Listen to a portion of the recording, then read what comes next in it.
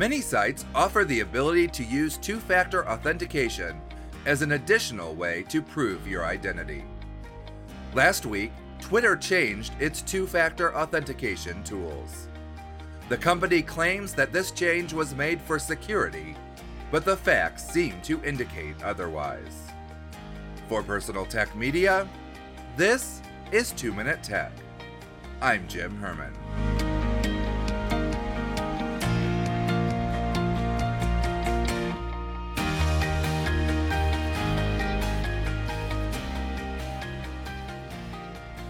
Twitter's press release earlier this month indicated the site offers 3 options for two-factor authentication: text message, authentication app, or a physical security key.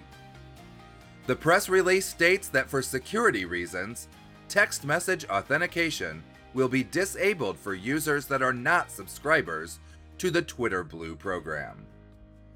However, from a security perspective, Twitter's change does not make sense.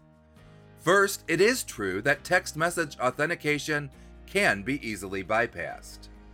However, Twitter is not eliminating this form of authentication, it's only restricting it to subscribers. It doesn't make sense for Twitter to say it is making a change for increased security, but then allow less security on verified accounts. Second, most of Twitter's users won't leave text message authentication for something more secure. Despite its flaws, text message authentication is the easiest to set up, and it is far better than just using a username and password. Most Twitter users won't move to a more secure form of 2FA, they'll just skip it altogether.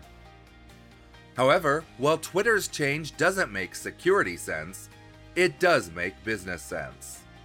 Each text message Twitter sends costs the company money, so it makes sense to only pay that cost for the people who are paying for Twitter.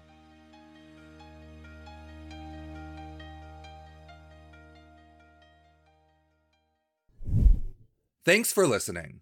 The newest episode of our sister podcast, Cybersecurity Made Personal, is now available. Check it out at cybersecuritymadepersonal.com or wherever you listen to podcasts.